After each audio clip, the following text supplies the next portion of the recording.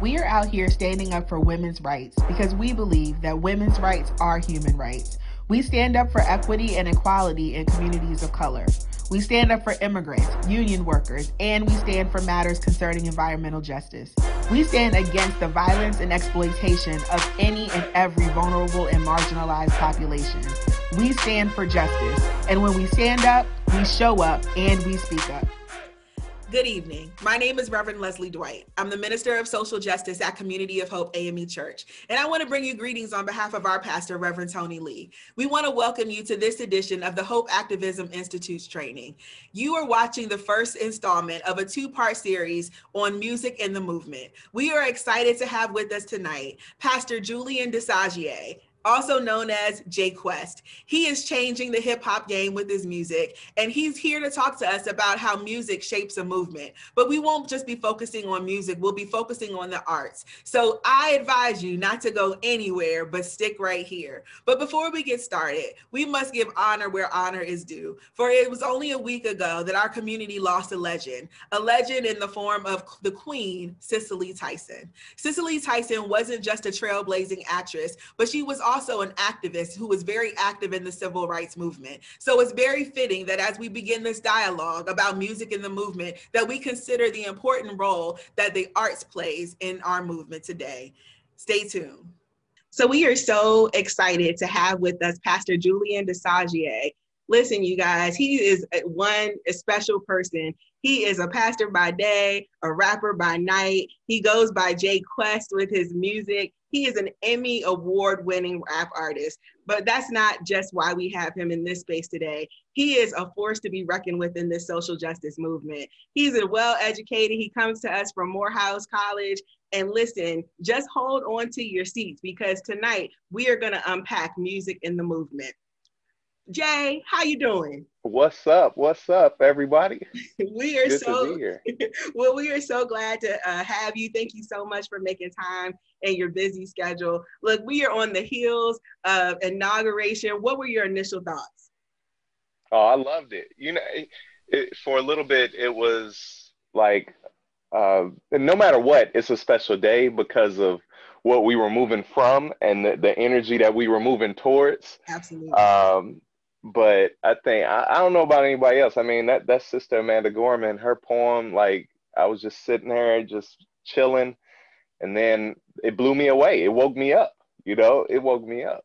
Yeah. I loved it. Can we talk about it for a minute? Because everybody is still like talking about her poem. Everybody is still talking about the power of the words that she delivered that day. I almost want to say she outshined Joe Biden. Almost, maybe a I little. mean, yeah, I think so. Yeah.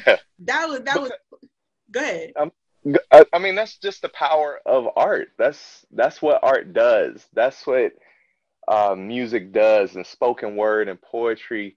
That cadence and that rhythm opens up something different inside of the heart. And so she didn't say anything that nobody's heard before, right? Like everything you had heard, but to hear it in that way, in that setting, when it was unexpected, it's a shock to the system, and it's something that really makes you think about things differently. Her call to unity, her calling out her story, and sharing with the nation and world who she is, not just as her as Amanda, but like as a black woman, as a young black woman, and what it means to be that in this country, the hill we climb. And Yeah. so it's powerful. It's powerful, and I appreciate her, and I think that we're all going to get to know her a lot better. I'm so looking forward to it. I know she blew up overnight, I just know, right? by what she did inauguration day. But speaking of stories, let's talk about your story. I mean, we're not going to find very many pastors that are both pastors and Emmy Award winning, rappers. So tell us, how did you get to this space? Well, a lot of the awards and other things that's just happenstance, right? Like, for me, I'm just a child of hip hop. I'm from that generation. That's who I am. That's the first language that I learned. The first album that I memorized all the words to was Snoop Dogg. Like, so hip hop was just a way of me seeing and understanding the world. And then as I grew older, began to get an incredible appreciation for the church, not just for what it was talking about spiritually, but for what it was doing in the streets for people and for my family growing up, and for how they showed up for me and my mom's. Like, it made me really appreciative of the church as an institution, as a social agency almost, you know. And so the older I got, I just, as I started to look at what was calling my name, Mm-hmm. church just kept coming up again. Not necessarily pastoring. I never thought that I would be pastoring, seriously, but I wanted to serve the church and wanted to use my gifts and my life and my body to be able to help lift up these kinds of places and spaces that are lifting up people. And so I ended up in the church, and I'm still here. It's been 10 years, but at the Wow. same time, that whole musical self doesn't go away. Like, that's still me. I'm always Jay Quest. It's like Jay Quest by day, Jay Quest by night. You know what I'm saying? Pastor by day, pastor by night. Like, Yeah. those selves are always within me. And so I've been fortunate in University Church here in Chicago to find a space that lets me be who I am and lets me speak in my language, because so many people go to church and aren't able to be themselves, are told to leave parts of their identity outside the door. We're not going to talk about that or whatever, right? But like, people like really want to hear me do this thing, you know, and do Yeah. this rap thing from the pulpit, and get it can be in some ways like the sister Amanda, you know, where it's just like a shock when you hear somebody from the pulpit just start rapping. But that's who I am. That's how I do. Yeah, it's funny that you say that because I've been reading this book called Coming Brave. And, the author of the book, and I'll tell you her name in a minute, but she was talking about her experience doing some organizing work in Flint, Michigan. And she was talking about how her intention was to kind of just show up to be a listener and to do some reconciliation work, but her encounter was very different. When she came face to face with some of the protesters who were young millennials, she talks about the friction that was happening between, the friction of the movement and the church. And I bring this up because you talk about how, in some spaces, they want you to conform and leave pieces of yourself outside of the church. And the church was actually in this context being called on the carpet for being more exclusive, right? And keeping people outside the doors of the church and keeping, their our circle small, and not really being open and being a little bit hypocritical to what we say we stood for, right? Right. So what is your response to that? Do you have one? Yeah, no, I mean, that's not just happening in Flint. I saw it in Ferguson.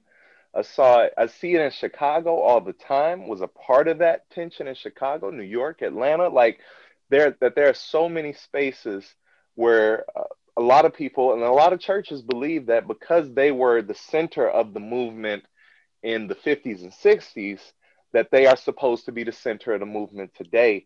And so when you see these activists and these young female bodies coming forward and saying, no, this is going to be our movement, you know, that they're the most important voices in this movement, that you see a lot of pushback from the church. And my response to them is always like, look, are we going to support this movement that's happening right now, because it's a movement for justice, it's a movement for God. They just aren't saying God as much, you know, they aren't in the church and it's not preachers, but they're still doing the work of God. Those are still the hands and feet of God. The body of Christ is still out there, pushing for justice and equity and freedom, you know, and are we going to support that or not? And so for me, being a young person who's able to exist in both spaces, who knows folks inside a church space, but also knew a lot of these organizers because I was rapping, because I was young, so had that reputation already. Like, I've seen my role as trying to help mediate that and trying to help those folks talk to each other, because they have a lot of wisdom to share with each other.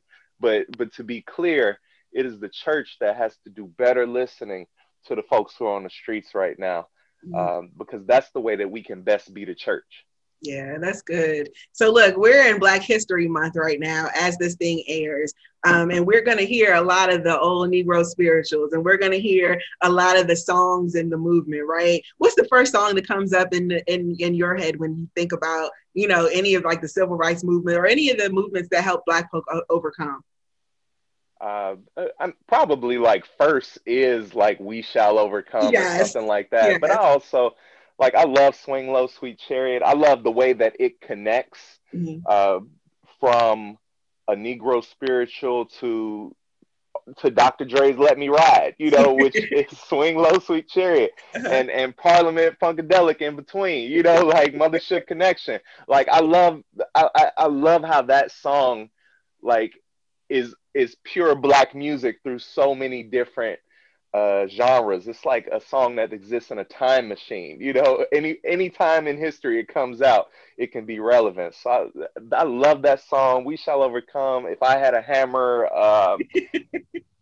Oh my goodness, "Fight the Power." You know, like Right, right. But can we is talk about, like, if we go back to the inauguration, can we talk about how I thought it was really interesting that Biden made Amazing Grace one of the cornerstones of his yeah, whole inauguration? yeah, I yeah, mean, from the time that, you know, he was doing the vigil the night before to recognize or memorialize really the victims of COVID, to, you know, his actual ceremony, to the actual concert afterwards. Like, it was very clear that he was making Amazing Grace a cornerstone of his movement and or of his really administration. But it really makes me think about your music. So, how do you think that your music shapes or helps to shape this movement that we're in right now? Well, I think it's for me, it's about just telling my story and almost in the way that a lot of rappers are journalists. You know, you tell the story of what you see in the streets. Um, and for me, it's about telling that story as well. And I already hear enough of the other stories. So, like, what about these other stories of these people who don't have voices, who are struggling right now? How can I make sure that they're heard? And so I have songs that try to tell their story and try to, again, like all music, like all poetry, create a shock to the system to make people hear differently.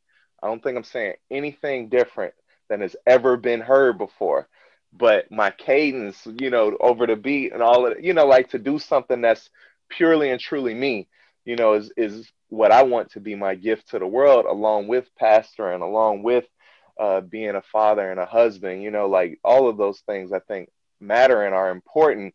And however we use our gifts, they find us an opportunity for us to be in the movement in a very specific and real and authentic and meaningful way. And so I just recognize that there are so many people talking right now, including me, because I preach on Sundays, right? Like there's so many words, and that the music, the movement needs art too. It needs painters and sculptors. It needs poets. It needs rappers and singers who are adding to this movement. It's not either or, it's both. You gotta have both. It's like folks uh, who I know I first heard it from Jeremiah Wright in Chicago, talking about like what the black church is and saying three things: it's preaching, it's music, and it's the Holy Spirit. You know, and now probably everybody says that. You know, and that's but that's real though. Like they all have to go together. It can't just be one. It's got to be the words. It's got to be the movement, and it's got to be a spirit that's carrying all of us to where we got to be. So before we started recording, you started talking to me about one of your songs that, you know, is, I think, speaks volumes to where we are in this movement. Tell us about Yeah, Black Man. That's one of those it. songs, right? That like similar to the sister's poem talking about being a black woman. Like for me, the experience of being a black man and what I notice, and sometimes the hypocrisy of how black men are treated in this world, both seen as strong and necessary and viewed as inhuman. Um, the ways in which the church often participates in that racism, in that dehumanization of people. I say, who you think came through bringing all them rifles? Who you think came through bringing all them Bibles? You know, like those all happen at the same time. You know, and that and making the point that the church, unfortunately, has been a large part of the supremacy that we have to get rid of. I'm not, and now a lot of people have said, now we got to get rid of the church. And I'm not saying that. I think there's a lot of good in the church, but only if we can repent, only if we can excise out some of these things that are not good about us, whether it's the way in which we don't treat people in their full humanity or what have you, but really giving an opportunity through that song for people to hear my thoughts about the church and just what it means to be alive, but still to be a part of this hip hop. Like that's like for me, it's always gonna come down to being a part of hip hop and trying to be a part of that canon as well of Public Enemy and Common and Quali and most and the other artists who were like they were not just here for freedom, but they were some dope MCs too. The art mattered. Right. And so that's definitely me as well. But so it's a fun record. I think a good record. So we're going to pause right here so that people can actually hear the words to the songs that you're talking about. Play the tape.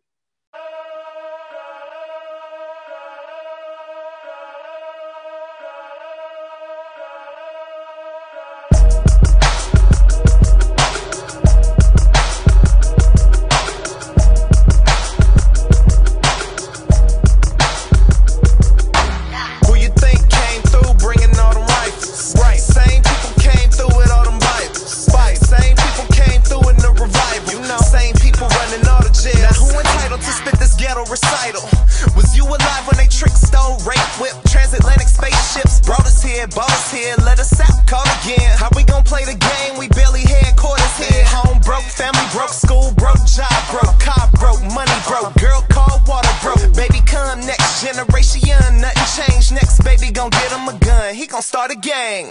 Call him Hoover, David, call him a shooter. I wish he only load up on the computer. I wish somebody cared about us young rulers. I wish they stopped staring at us. What it's like to be a black man. What it's like to be a black man. Long as you killing yourself, they chilling. Soon as you talk black power, you a villain. Long as you stay in church arguing over scripture, cause soon as you touch man, some money will get them. Yeah, they still... So that was a great song. So tell them where they can find more of your music. That is from my album Lemonade that came out, listen, before Beyonce, all right? Lemonade before Beyonce.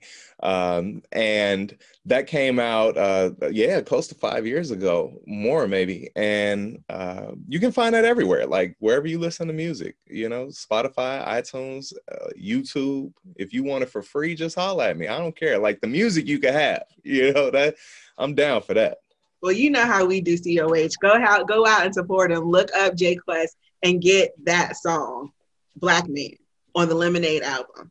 All right, so before we segued into your song, you kind of hit this hot topic, and I want to talk about it for a little bit. I want to tease it out just some.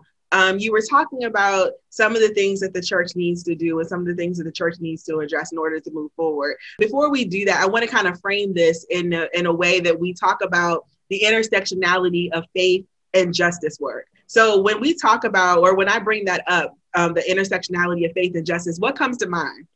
I think is just recognizing that it's not either or, that there were so many people who said, I'm not going to go work in the church because the church doesn't do that work. So I'm going to go work for a nonprofit doing justice stuff over here.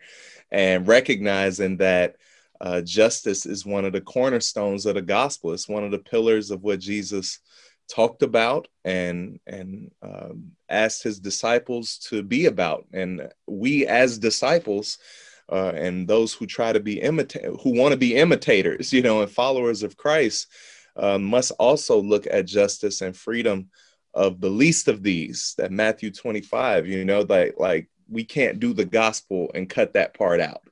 And for so much of Christianity, literally in the slave days, right, where they would like the masters would like give them Bibles and take Exodus out, the slave Bible. So. We can't do that. And in so many ways, people still, churches still operate with a slave Bible mentality. Big praise and worship, big preaching, big church. But when it's time to talk about freedom, when it's time to talk about Exodus, when it's time to talk about let my people go, we don't know those parts, you know, and so.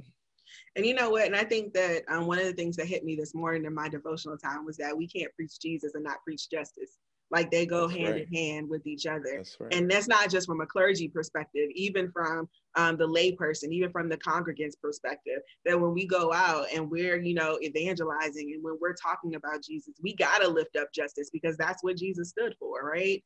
That's right. You know, that's right. And so I want to dig a little deeper because one of the things that I often find is that when I go into church spaces and, you know, we're having these kind of dialogues, there does have to come this painful moment of truth where we have to address the inequalities and the inequities that we find in our own houses. And I'm not just talking about, you know, our specific, you know, house. I'm talking about the church as a universal church. We know that, you know, from the Black church perspective, that many of us have challenges with the white evangelical church. So, you know, as we talk about a church that's moving forward in justice, what do you see as the path forward when you have, you know, based two different bodies that say that we believe in the same God and we serve the same Jesus on polar opposite ends of the spectrum? How do we chart a path forward?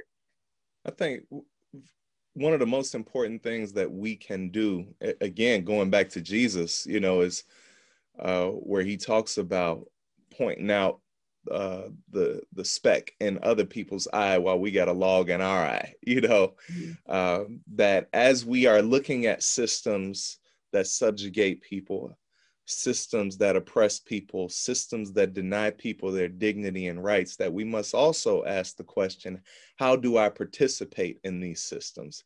How am I a part of this? How is my church a part of this and participating in white supremacy? Even as a Black church can be participating in systems that oppress, right? Yeah. Can be about the capitalist exploitation of people, you know, can be about that kind of philosophy. And so always asking, are we about the work of freedom? Do women feel free in our space? You know, and are they able to lead? And are they able to be free in the way that we believe that God has called them to be? Do disabled people and people of different personalities and sexualities and all that stuff, are people able to exist in the space and be who they are without fear? Because sometimes a lot of the abuse that happens is not just from the police, it's from the pastor, it's from the usher, it's from the deacons who see them and don't receive them as people. That we don't understand, that too is violence. That too is violence to people. And so if we are going to be anti-violent, let's not just march against the police. Let's do that. But let us also be looking at ourselves to say, am I violent towards people? And are we violent towards people as well in the way that we practice? Yeah, that's deep.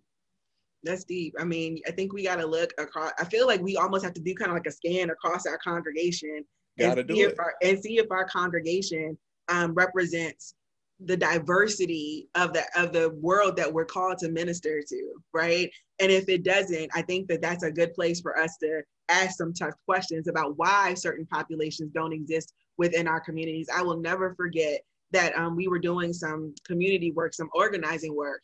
And I had to have a couple of conversations with some members who were a part of the LGBTQIA+ community. And they were literally, this particular group was scared to come into the church, not because of anything that we've done, but because of their experiences with the church.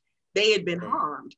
They had been harmed in action, they had been harmed in word, and they didn't feel comfortable. I'm so glad that the end of that story was that they felt comfortable when they walked into the doors of Community of Hope, and they felt at home, and they felt, you know, we have a saying at Community of Hope that we're the place where everybody has a chance, right? We don't care who you are, what you've done, or who you did it with, whether you did it last night or woke up doing it this morning. Come on, COS, y'all need to say it with me. I know you're out there watching, right? But when you come into our house, you know that you're in the right place at the right time to be all that God has called you to be. And so we literally lived that out. But it broke my heart to know that, you know, there are people who had wanted to worship. There are people that had wanted to be in what we call a sacred space, and they have been from their perspective violated in that space. And so as you kind of talk about, you know, being able to take the speck out of our own eye, we do have to begin with self. We do. We want to thank Pastor Jay for stopping through tonight to talk to us about music and the movement. But this conversation was so deep that we can't just stop there. So be sure to tune in next week as we continue the conversation about music in the movement and how that platform has shaped some of the work that he's done in the community around activism. You don't want to miss this. See you next Thursday at 7:00 p.m.